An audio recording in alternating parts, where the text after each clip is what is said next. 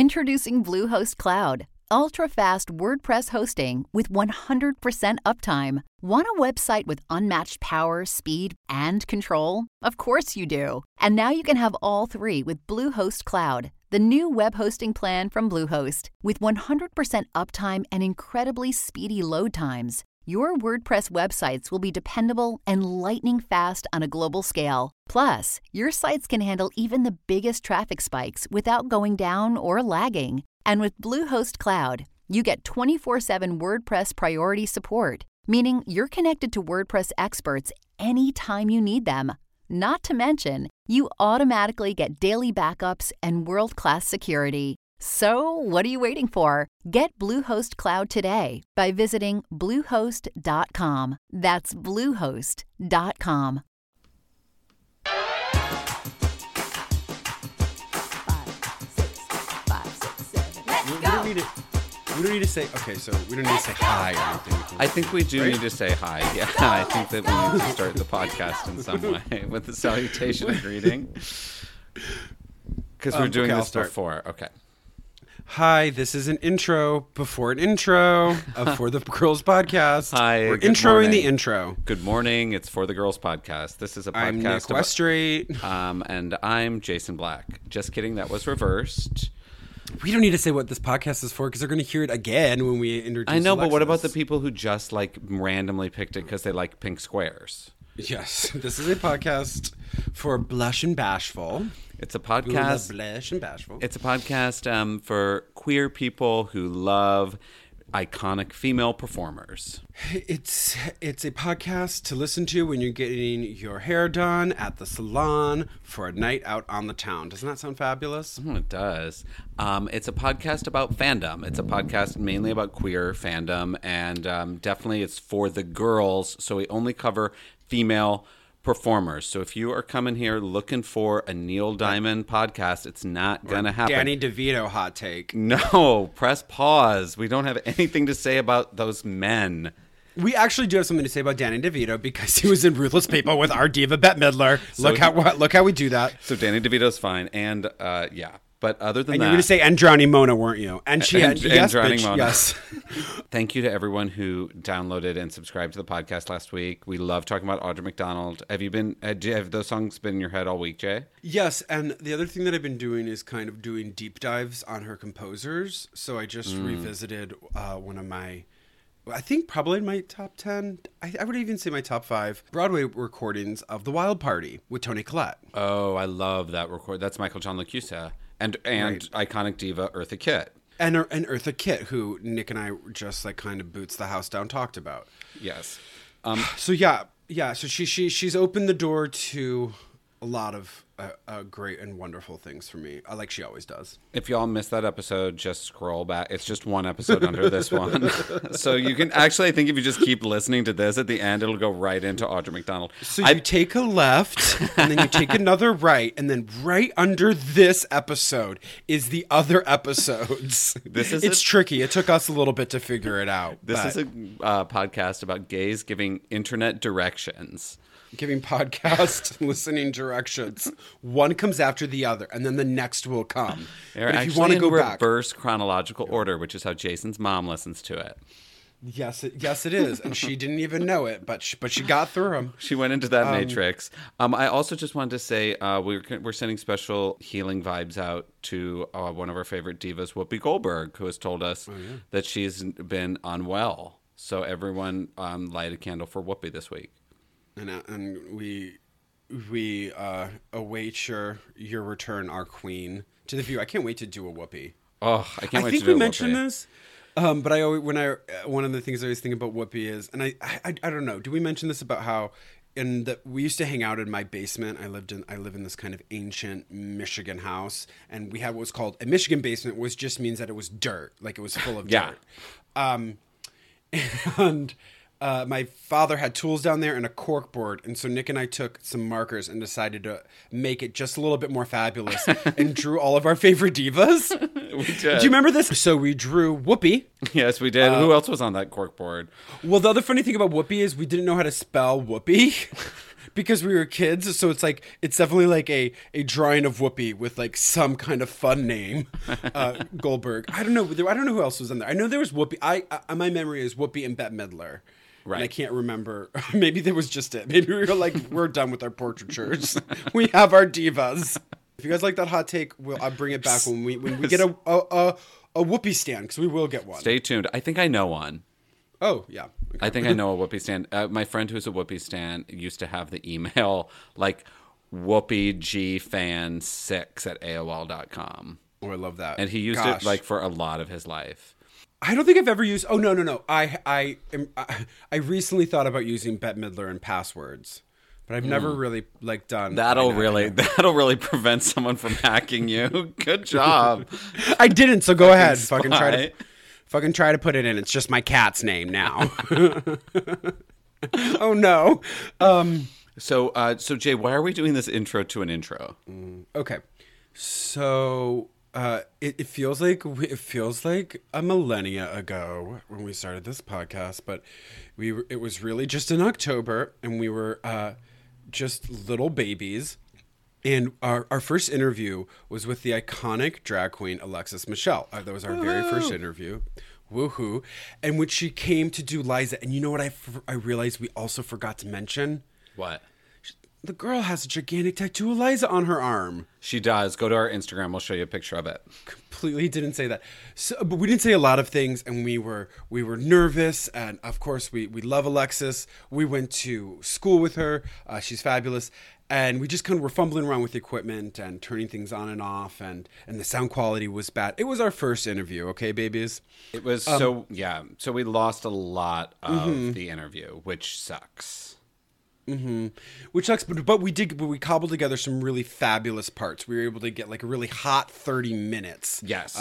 With good sound quality and we want to have really will have Alexis takes. back on, because she is a huge diva stan of so many people. We need to have her back on for the Gypsy Roundtable. We need to have her back on for the Golden Girls episode, because she's a huge Golden Girls stan as well. But rather than torment your ears with bad audio, we put together kind of a little bit of a Frankenstein of an episode. So if there are big jumps in topic, we apologize. And we apologize to Alexis that we don't have the whole thing, because she's so brilliant. And after... so we're going to give you the interview, and then afterwards, because we love Liza so much, Jay and I we love the sound of our voices. Yeah, obviously.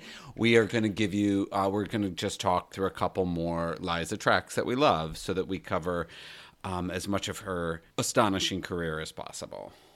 So this isn't really our pilot, but this is our very first interview that we're going to show you all right now. This is our first interview with Alexis Michelle, talking about Liza Minnelli. Enjoy.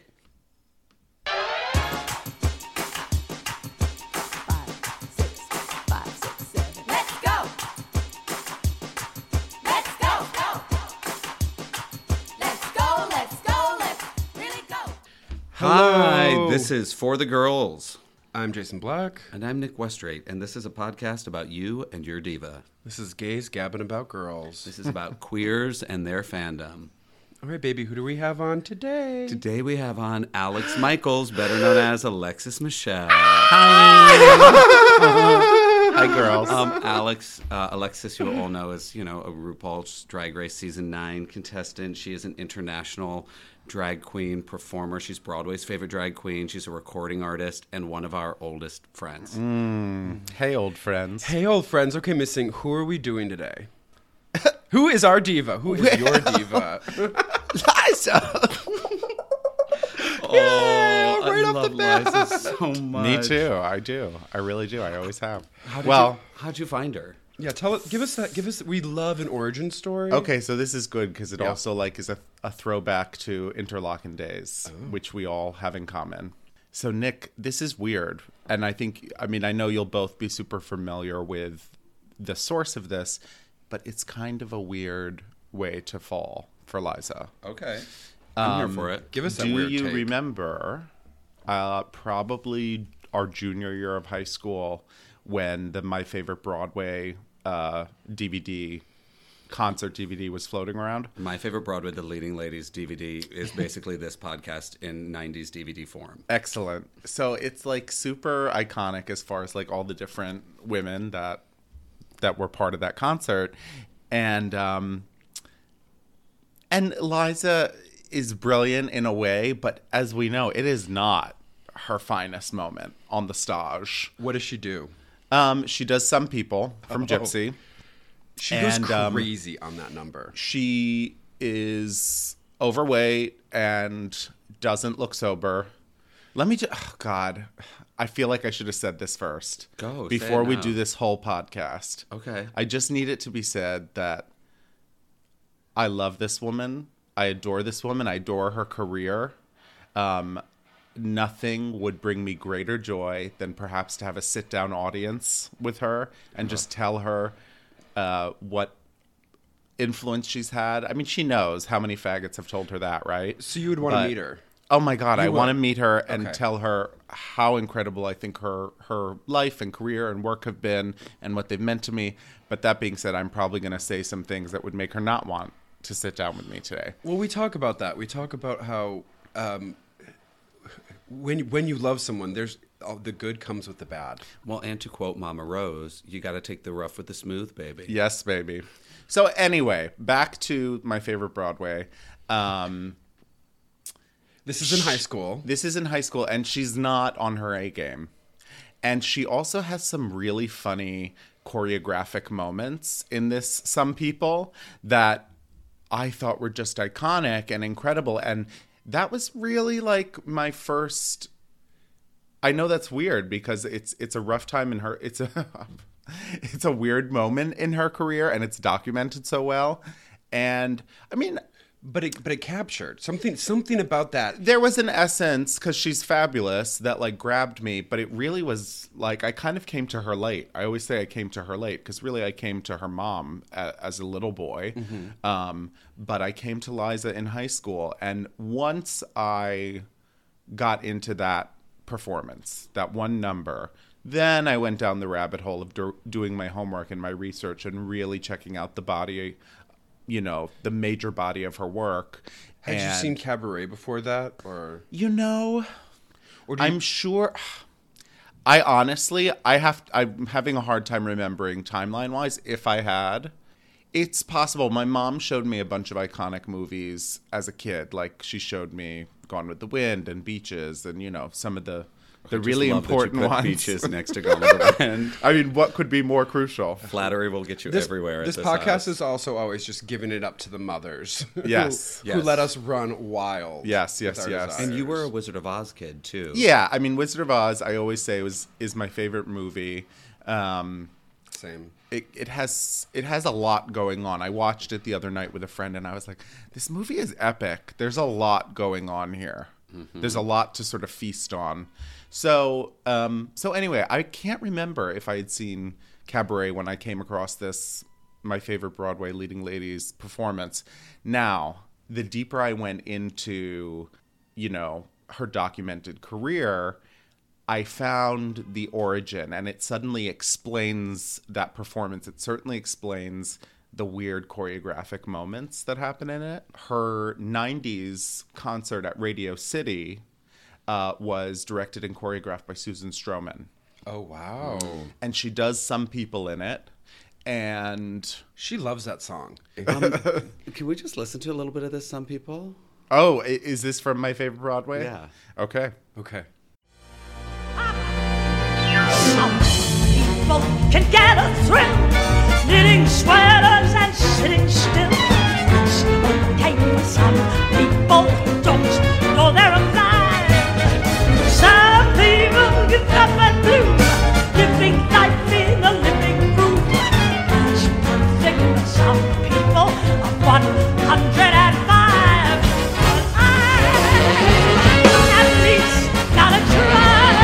When I think of all the sights that I gotta see at all the places I gotta play, the things that I gotta be at. Come on, Bob, what do you say? Some people can be Here she goes. She's still giving it, though. I mean, No, she's giving it, and that's is why a consummate showwoman. Yeah, and that's why I love this performance. But as you can hear, she's not in top-notch vocal health, and these moves that she does, they look a little frenetic. But if you go and watch that 90s Radio City concert, you see this choreography that Susan Stroman set on her. And it makes sense. And she looks fit as a fiddle, and she looks really glamorous executing these little hits and throws that are really in the orchestration. But this is before she got the viral encephalitis in 2000, right? That's before that, yeah. So this is right before that, because she did face serious health challenges in her life and career. Oh, yeah. I mean, and really that era, that 90s era of Radio City, of the film Steppin' Out. Of Victor Victoria. She replaced Julie Andrews and Victor Victoria on Broadway. For a time, yes. Yeah. So when you saw that Some People's Lives... Some people. We all lead... See, listen, I just did a Bette Midler. Elaborate Oopsies. Lives. Some People's Lives is the name of a 90s Bette Midler album. When you saw her do Some People in Yeah. high school, were you doing drag then? Yeah. The seedlings were there. You were starting. I mean, I always say that drag... Halloween is the gateway drug of drag. Okay. And so I had already broken that seal. I started doing drag on Halloween. I started doing drag as a little boy, and it kind of, was replaced by cargo pants and alien workshop tees. And then in 7th grade, it resurfaced on Halloween, and that is the gateway drug. And the first time I saw you in drag, you were Liza, or Liza-ish, on the top of the Melody Freeze. Oh, no, it was Chicago.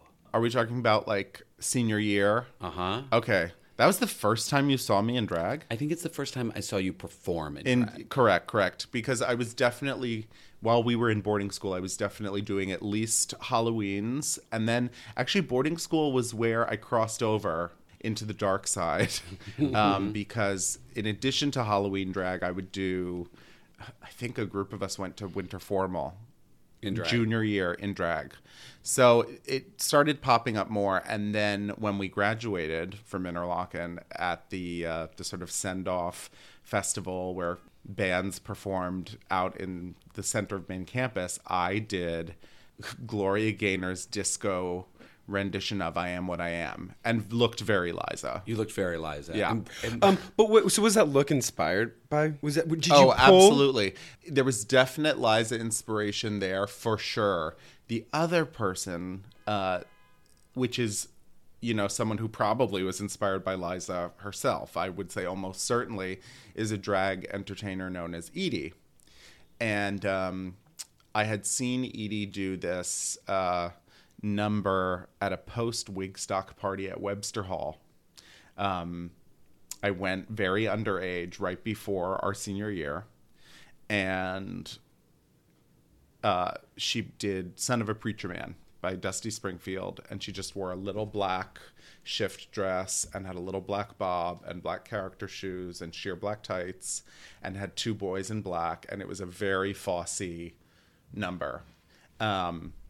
When I saw that, I don't think I was as deep into my Liza adoration yet, so I didn't quite understand that there was certainly some influence there for Edie as well. But I would say that performance at the end of senior year was probably equal parts Liza and Edie. Wait, why do you think it is that, not just drag queens, but gay people are so drawn to Liza like a flame, like moths to a flame? I think at the end of the day, the divas that we adore, I think the thing that they all have in common is their talent. I think gay people have always been tastemakers. It's something I think that you can look at sort of historically and say was a real tragedy artistically of the AIDS crisis, is that we lost a lot of our tastemakers. And I think that you see that. I think in the arts, and I think, dare I say, in theater, things got vaguely watered down, through those years. But that being said, I think that gay people have always gravitated to talent. And these women, they are fabulous and talented at their core, and of course possess star quality. You know, they all have that it factor. Whether you've seen someone live and sort of witnessed it yourself, if someone is at that level of success, they have it. Mm-hmm. They do.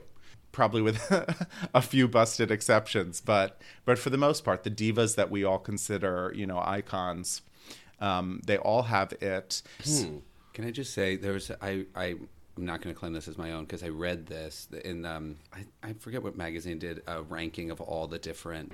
It was maybe Vulture did a ranking of all the different Snatch Game performances on Drag Race of all time, and I love what they wrote about yours. And it was that you did Liza without ever making fun of her. You just celebrated her, and it came from such a place of love and joy. And I'd love for you to, is that, because I feel like that's always how I see you perform, Liza. You never punch down at her. You always just exalt her.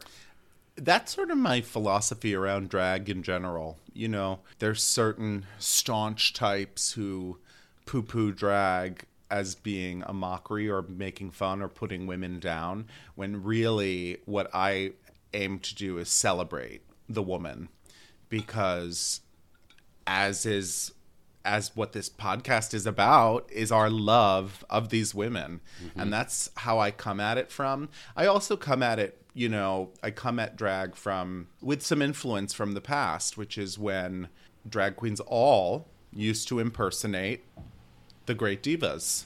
That's what female impersonation was. And so I took a little bit of that. I sort of came in at a time where you wanted to have your handful of current pop songs that you did, but you also were like, and who do you do? That was often a question. Who do you do? What was that feeling like winning it with Liza? Like what was that, just that honor? I mean, it was probably the greatest gift I could ask for. You know, if I wasn't gonna go to the top 4 and even win Drag Race, winning the Snatch Game as Liza was the biggest gift I could ask for, because I'd been doing her for so long and loved her so much that I think more than anything, if I had gone on there and blown it, I would have felt bad coming home to my friends, to you guys. I would have been like, it's just wasn't what it was supposed to be, you know? It's intense.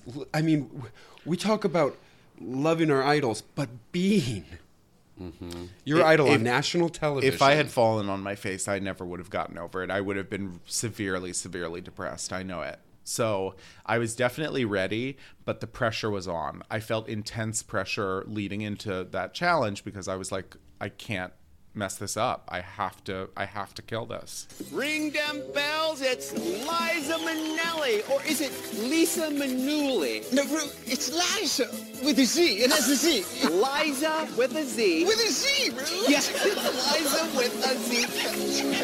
Liza Minnelli. I said Lady Bunny's palace. Her palace? Because there's nothing like playing the palace. Mama played the palace, and I sat right in the 4th row. Wow. She sang right to me. Oh, boy. And to all the other homosexuals. Yes. All right, Liza with a Z. Ru, I said that you can swap jazz hands. Can you show us your jazz hands?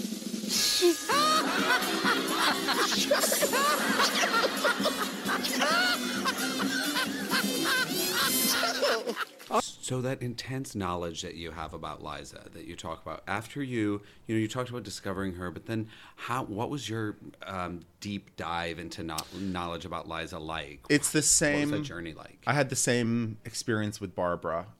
When it comes to sort of diving in, I usually start at the beginning. A very good place to start. I started with Flora the Red Menace. She made her Broadway debut at 19 in this show and won a Tony for it. And she was the youngest winning actress for at the Tonys until Daisy Egan in The Secret Garden.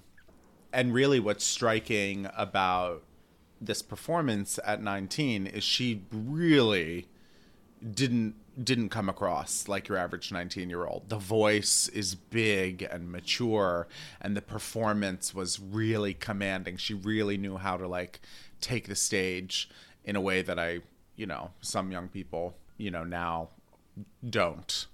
But there's also such a different style of performing now. Shall we hear a bit of it? Oh yeah.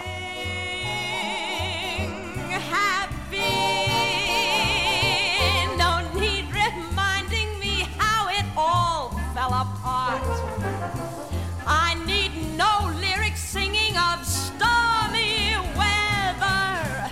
There's quite enough around me that's breaking my heart. Sing happy, give me a hallelujah and get up and shout. Tell me the sun is shining around the corner. Whoever's interested in helping me out, please keep it happy.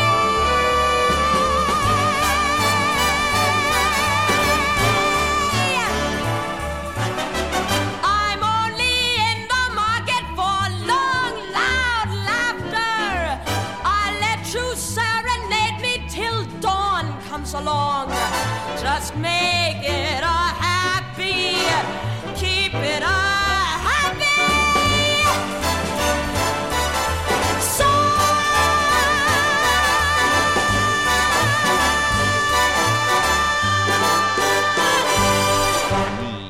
I mean, come on. Come on, that voice. And singing with her whole body, Yes. her whole being. I see her mama.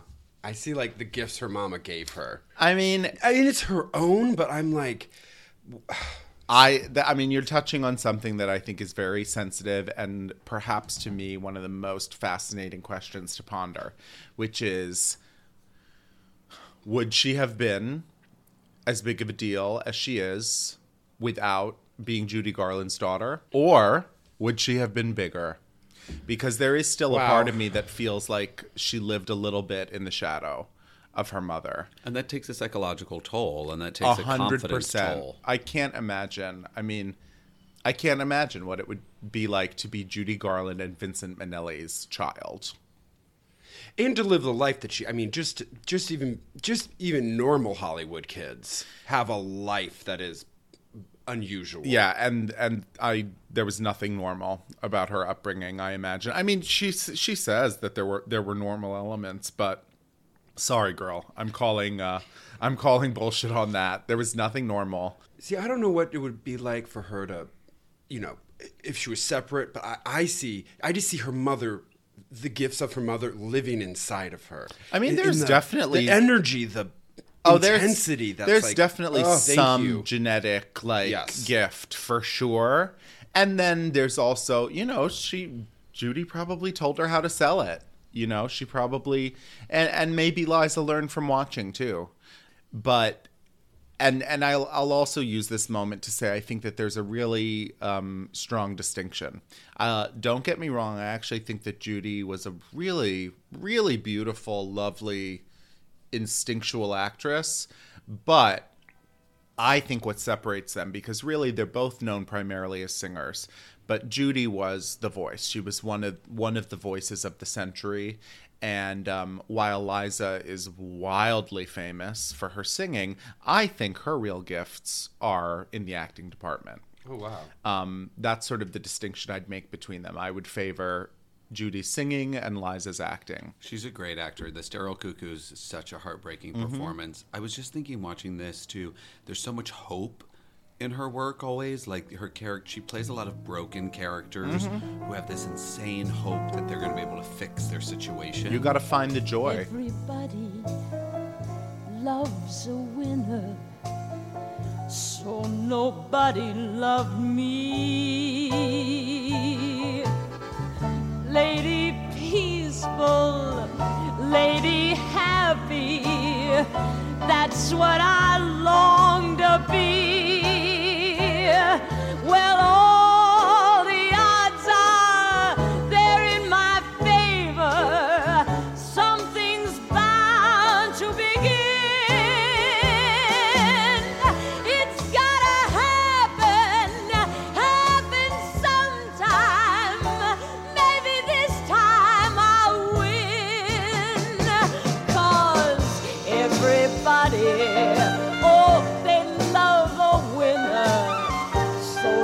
nobody loved me. Lady peaceful, lady happy, that's what I long to be. Well, all the odds are they're in my favor. Something's bound to begin. It's gotta happen sometime. Maybe this time I'll win.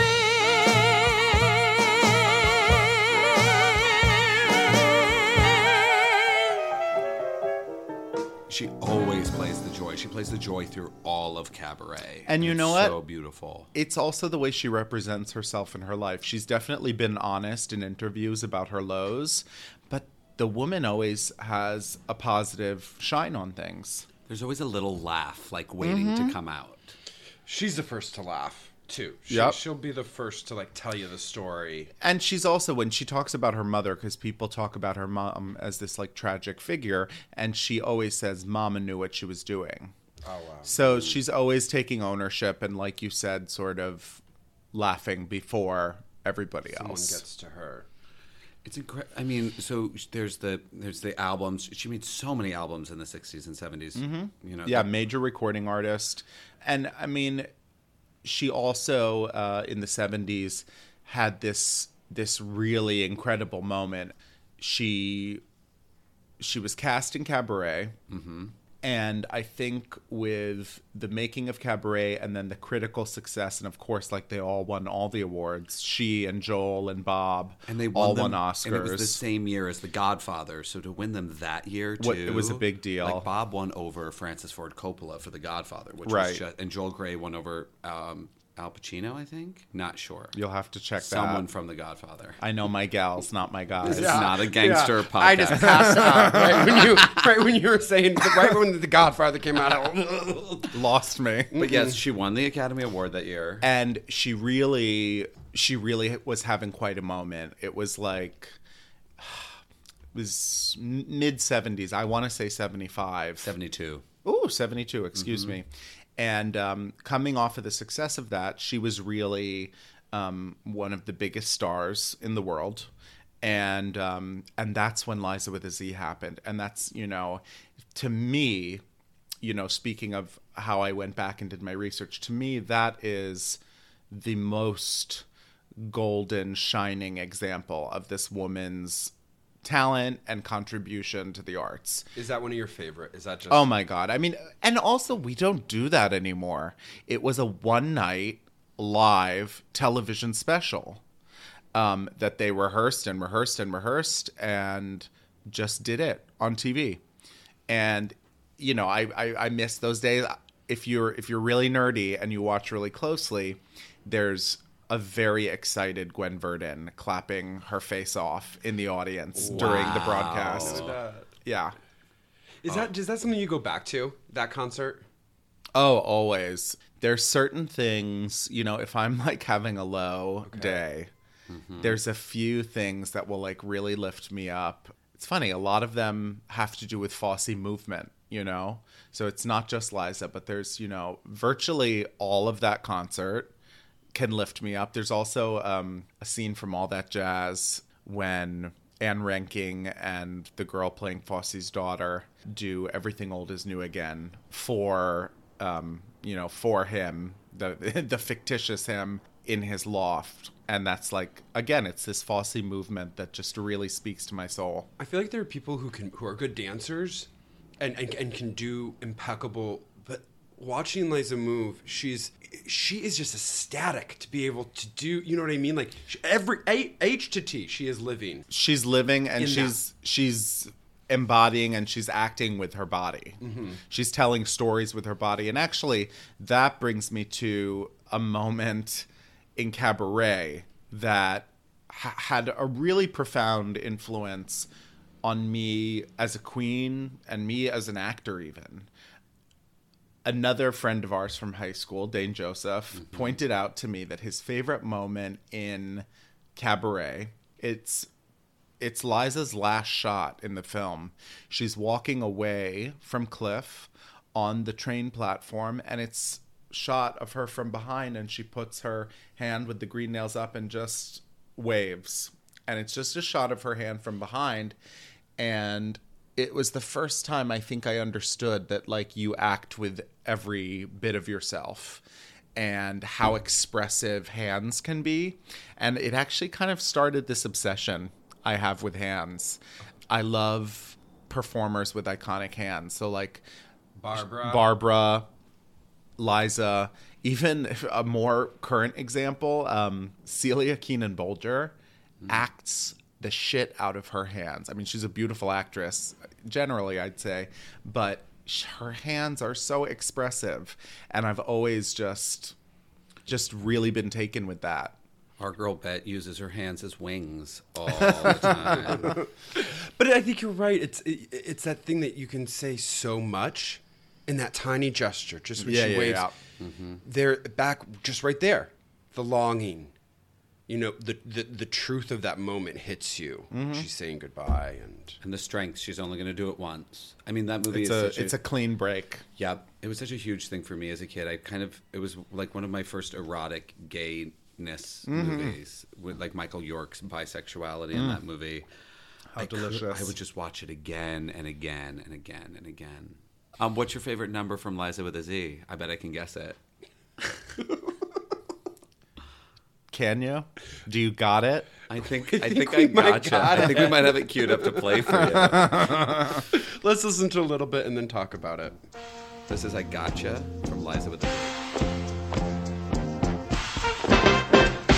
I gotcha! You thought I didn't see you now, didn't you? You tried to sneak by me now, didn't you? Now give me what you promised to me. Give it to me, come on! Promise me the day that you quit your girlfriend,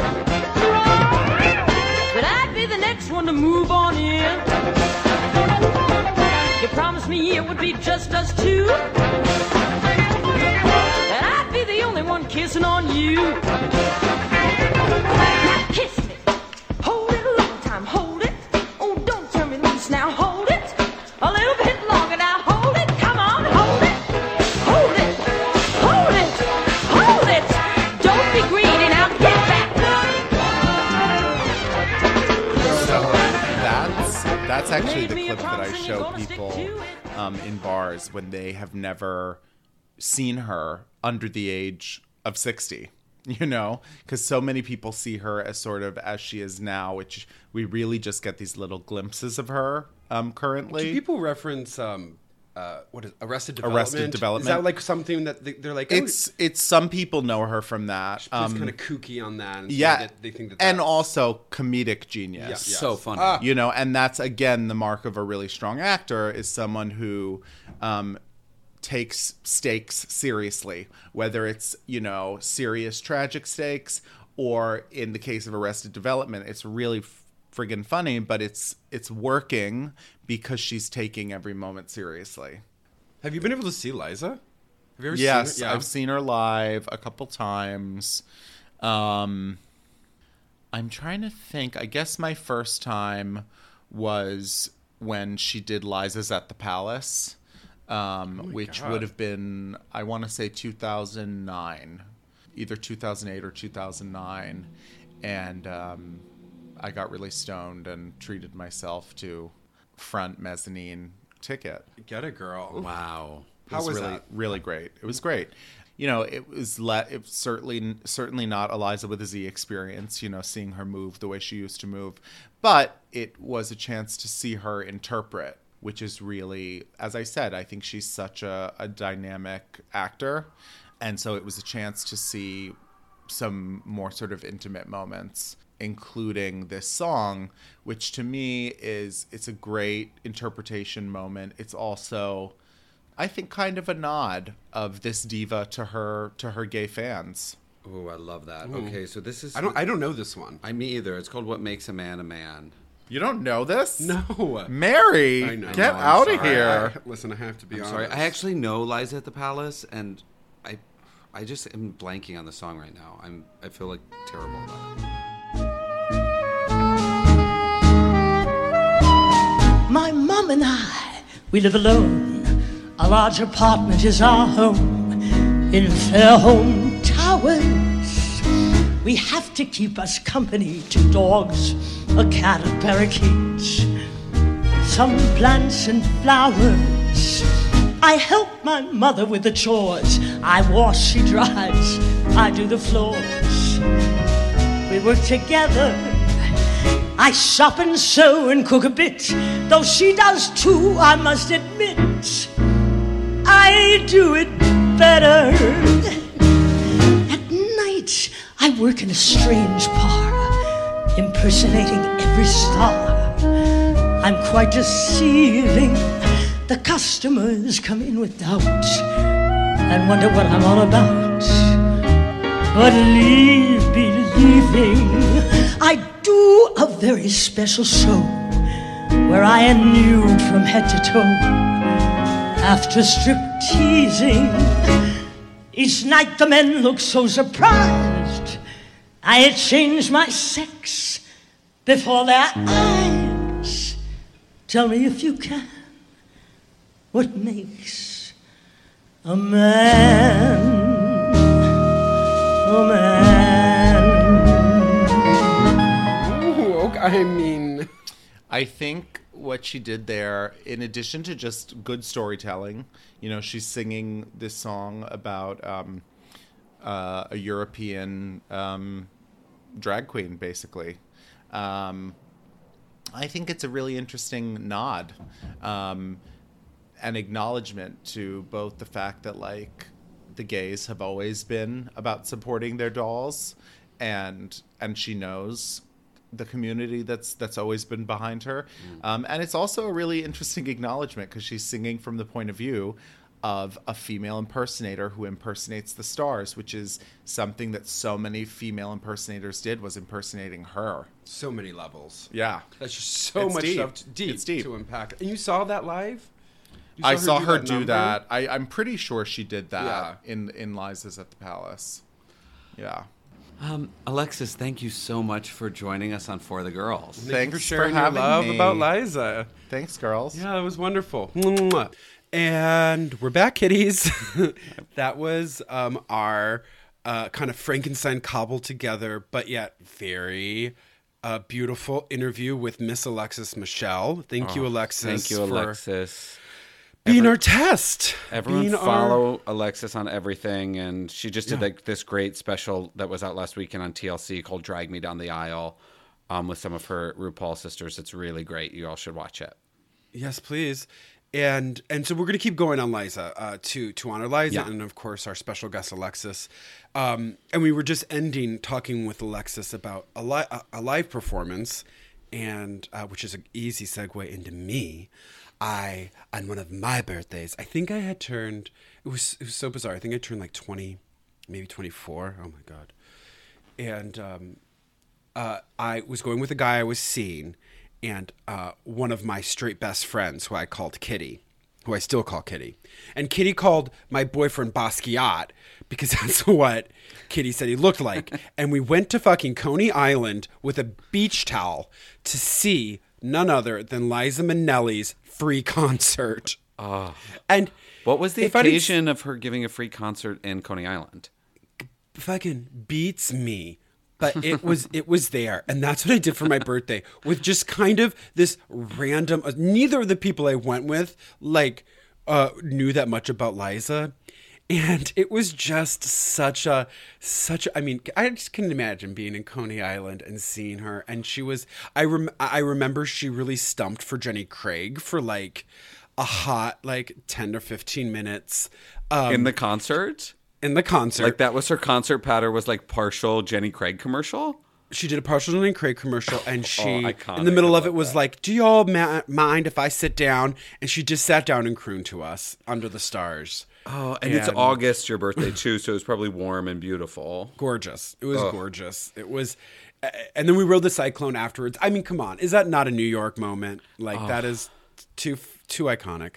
I haven't gotten to see her live, but I'm obsessed with this concert of hers from 1972, which I guess would have been like right when Cabaret came out. And it was in Paris. And it's Liza Minnelli live in Paris. And it's an incredible concert in which she has a lot of great jokes about how bad she is at French, which is really fun. I wanted to play this song because it's a really good example of how good a singer she is. Because I think a lot of the Liza conversation can sometimes be around her, the decline in her voice and the decline in some of the things that happened to her in her life. But she's such an incredible singer, and she sometimes sang with great restraint. You know? Oh yeah, she's an interpreter. Because this is what I was going to ask you. I was going to say what is the if her mama and her were an instrument, what would it be? It would be a brass instrument. They right? would both be brass. And like brass, but what? Like the trumpet and the right. And the trombone. Trombone. To me it's a trombone. Liza's a slide trombone, right. Yes, Liza's a slide trombone. And this is why I think this record that we're gonna play kind of illustrates that she can take that instrument, the trombone, and kind of bring it to a flute. Yeah, yeah, or clarinet or something. It's so she really is a jazz musician too, and she responds so beautifully with a jazz ensemble and performing live with a jazz ensemble. And she's an incredible vocal musician. All right, let's play this. So this is called "I Will Wait for You" from Paris in 1972. If it takes forever, I will wait for you. For 1,000 summers, I will wait for you. Till you're back beside me, till I'm touching you, till I hear you sigh here in my arms. Anywhere you wander, anywhere you go, every day remember, I still love you so. In your heart, believe what in my heart I know, that forevermore I'll wait for you. The clock will tick away the hours one by one, and soon will come a time when all that waiting's done. The time when you return and find me here and run straight to my waiting arms. If it Just kind of got lost there. Oh, it's so tender though. Well, yeah, it's so funny because she does bring the flute into her trombone, but she has that full, she still brings that full brassy voice to that tenderness. Mm-hmm. And I haven't seen her sing this song, but I'm reminded that her and Judy both have the same kind of quality, where in their eyes, they act a lot in their eyes, you know, when they're performing, and they can bring out that wounded child, that kind of searching wounded child in their big voices, and it conveys so much. Oh, I'm getting shivers, and it's really I mean, it's so special. Well, it's so much of those things. So haunting. So much of those things are childlike too. So many of those adjectives we use for her, like this is like longing, but before we were talking about with maybe this time like the hope she has, hope and longing, and that kind of that childlike optimism in the face of terrible circumstances. That is something that both of them have so beautifully, and it's like I love hearing how small she can use her voice too, and this song is really incredible. You know, Liza really, she came alive on stage, and you and Alexis talk about this, and I would encourage you, like, again, back to if we don't get sponsored by YouTube, because it really is a wealth of seeing her on stage, and and performing. She never found her footing, at least with commercial success, in her record career. Right. She did a couple of 60s records, and we should shout out, right, one of the records that we absolutely love. Oh, There Is a Time. From 1966. I would encourage anyone to listen to it. It has some great tracks on it. And My Lord is one of our favorites. It's a really young album. I mean, There Is a Time is an amazing song. She's so young and so beautiful. But yeah, she had a lot of great recordings up until she kind of stopped recording for a long period of time and then had a big record in the 80s. Yeah, I think, the 70s were all about rock. And she just kind of like her mama loved singing the standards and Broadway. And it just wasn't au courant. I mean, listening to them now, I think they're absolutely fascinating and wonderful. But yeah, she never really quite gained kind of that success. And then her last studio album was in 1977, and then she did kind of like a wonderful string of films like Arthur, which not many people talk about, but she's great in it. She's so good in Arthur. I think she was nominated for an Academy Award for Arthur.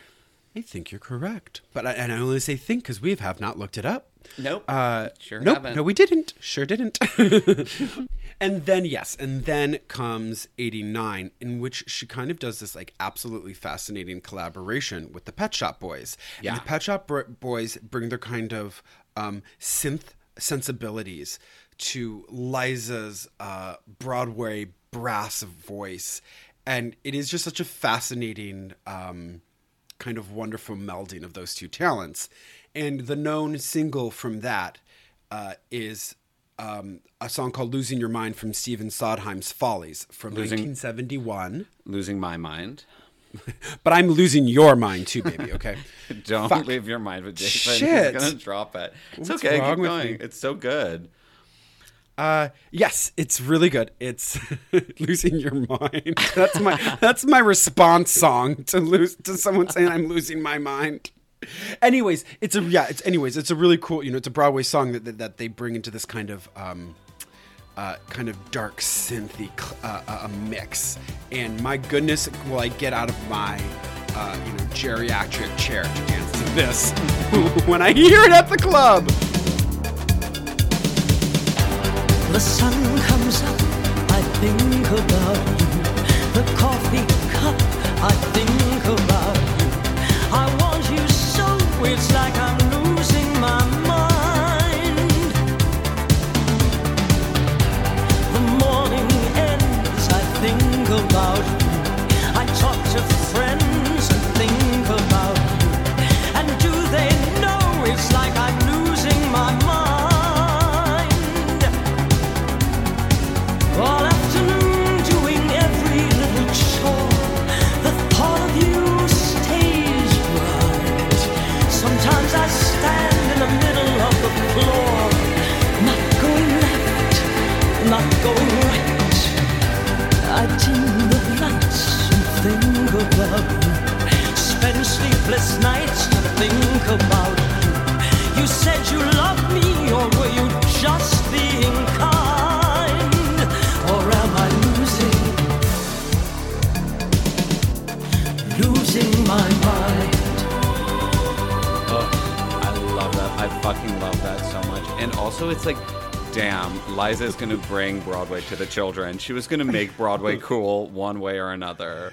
Yeah, and I think we get we so rarely kind of get someone taking an absolute like left, of center sensibility and taking another one's sensibility and then smashing it together to get these really fascinating results. So please, more of that. Results. That's the name of the album. Yes, also, ma'am, it is. Look what I did. Also, you should watch her do it on YouTube. She performed that at the Grammys that year, and it's just her by herself on stage, like dancing her. It's like an 80s jazz dance class, and she's in this black turtleneck, and she's got a big kind of floppy bob with her bangs are all over the place, and she has these silver bracelets on, and it's so fucking good. And there's smoke on the stage. Go see it now. It's amazing. And then I remember going and visiting you in New York. And right, yes. always fascinated that this was back when people would, this was like in the waning days of CDs. So like you were kind of buying them, but not really. And I was always so fascinated that Mr. over here had what? That's me. Liza's Back. It was actually Liza's Back is this concert she gave in New York. Gosh, I would just started school, and my friend Anna O'Donoghue got me this CD because I also used to do a Liza impersonation all the time. And in my first year at Juilliard, I would do this Liza impersonation all the time, which they really made them excited that they had accepted me. And we can cut this, but mine that I always asked Nick was, I'd be like, Nick, do Liza on Rosie. Do you remember? No, what did I say? Okay, so the Liza on Rosie, this was after, like, because Liza has, I think we talk about this, has had some health scares. Yes. And she got back up to do, I think, New York. And right before it, she looks at Rosie and she goes, Rosie, I'm dancing again. And then just starts. I'm dancing. It's like, I'm dancing, yeah. And I used to have you do that for me anytime I was blue. This is why we weren't on RuPaul's Drag Race, because we're just us shouting. But Juilliard was right across the street from Tower Records, the old Tower Records on 66 and Broadway, where I used to rent. Great. I used to rent some fucking Queer as Folk DVDs because sure as hell couldn't watch those when I was at home with my parents. And you couldn't buy the box set. Right? I didn't have that kind of money. Spend like $70. No, I'm not an oil tycoon. I can't buy the Queer as Folk box set. Jesus, we're artists. We have to rent it. I would rent it, but I would also buy CDs. But my friend Anna O'Donoghue, enamored with my Liza Minnelli impression, bought me the Liza's Back CD, which is the her comeback right after she married David Guest and had an iconic reality show about her relationship with David Guest. And my friend Nick Mayo and I went over to Tower Records for when she did a signing of it. And they were doing like an True Hollywood Story about Liza at the time that I think Nick and I are actually in, because we and like a few other gay people waited for her outside the door of Tower Records for her to walk in. And I actually did shake her hand as she and David Guest walked inside. Hey. So that's something. I seen have her touched live, the technically. hand. Technically, I have seen her live in the sense that I shook her hand and she was very nice to me for the few seconds that we had together. Someone go find that True Hollywood Story with me in it. But there's this moment on this CD that's my favorite moment when she sings Neverland from Peter Pan. And I don't even want to say anything else. And I'm just going to play this moment for you guys.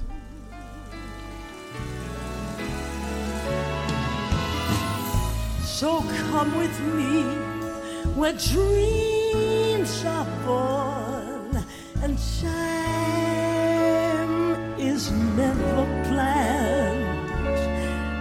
Just think of lovely things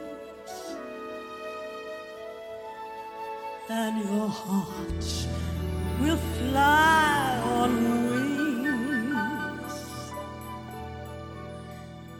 Forever in never, never.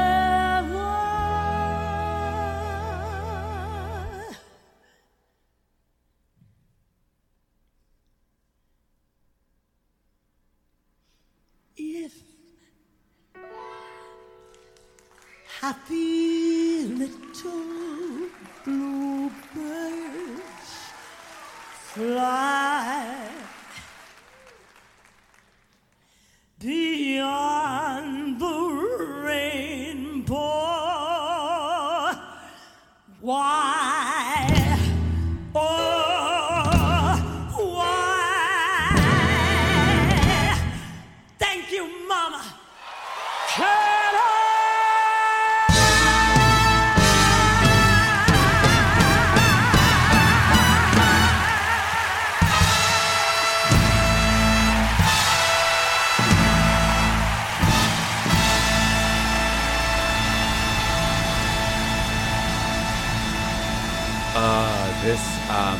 So yeah, she never sang Over the Rainbow like fully, and I think that's like the most of it she ever sang. And I just love that "Thank You, Mama," that whole idea of her just thanking her in this huge way.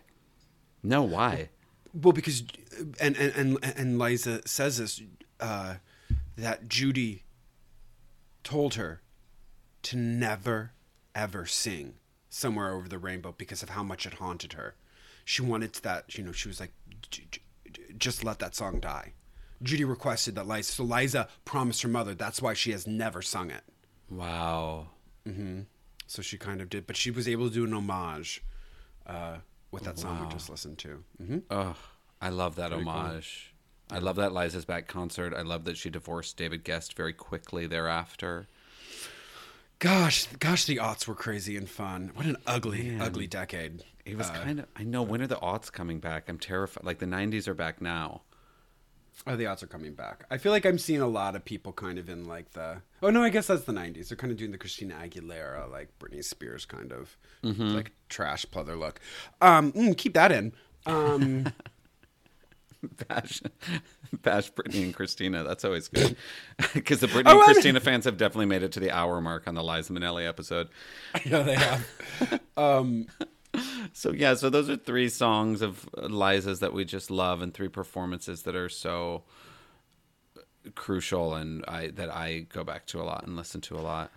And since everyone asked Professor Jason for his real hot take at the end of this episode on Liza Minnelli, you know, what I find so fascinating about Liza is that she truly is an icon, and the song that we're going to go out on is, I would consider, like one of our few national anthems that was written for a movie that she was in.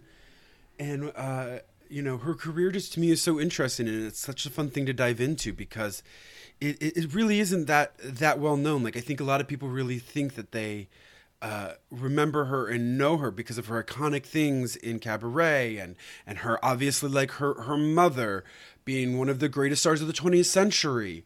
But I think there's a lot of stuff to unearth about Liza, and it's been super fun with Alexis to uncover it, and then afterwards to kind of do more of a deeper exploration for myself.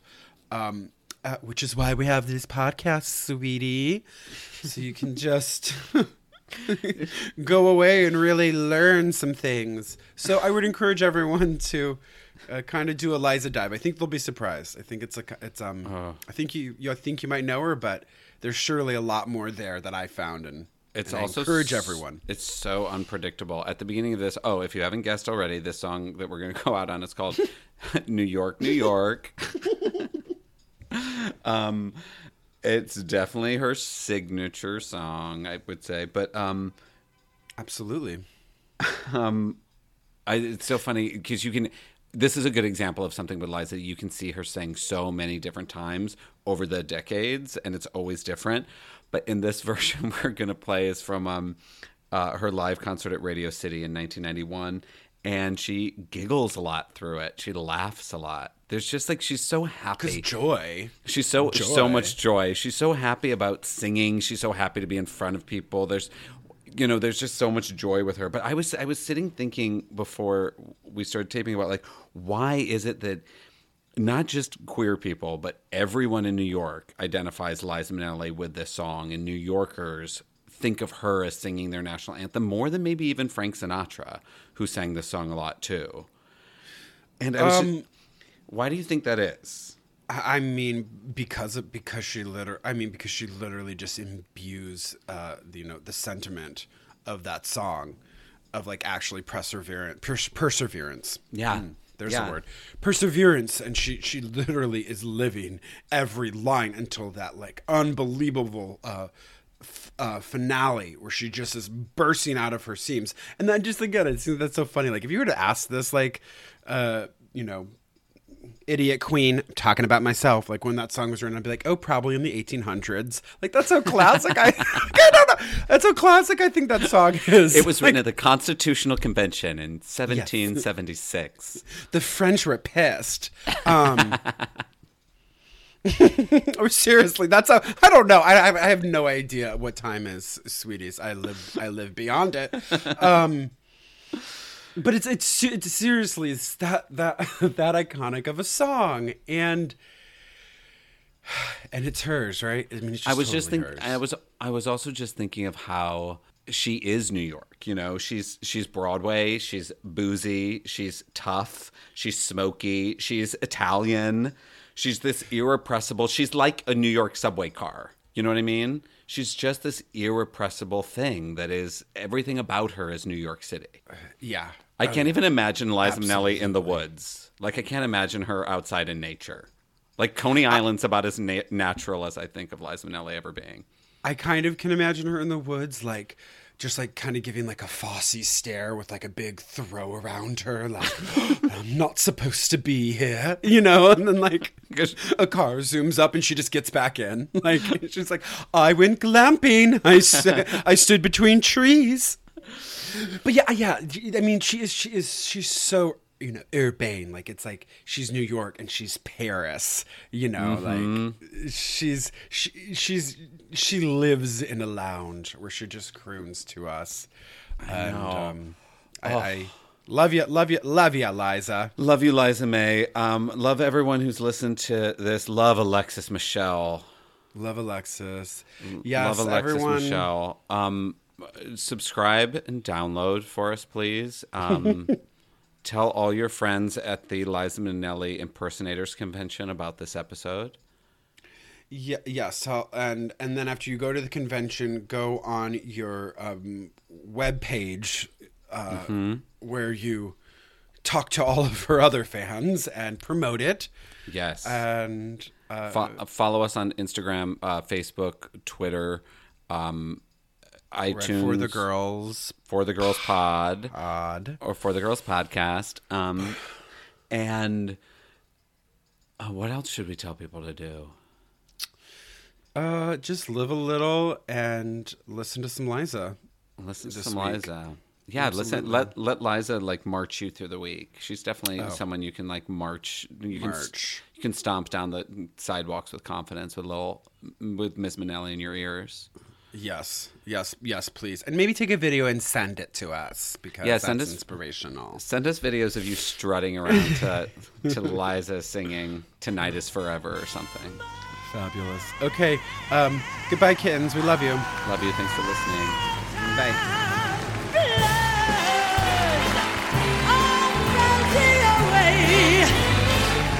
I'll make a brand new start of this. It all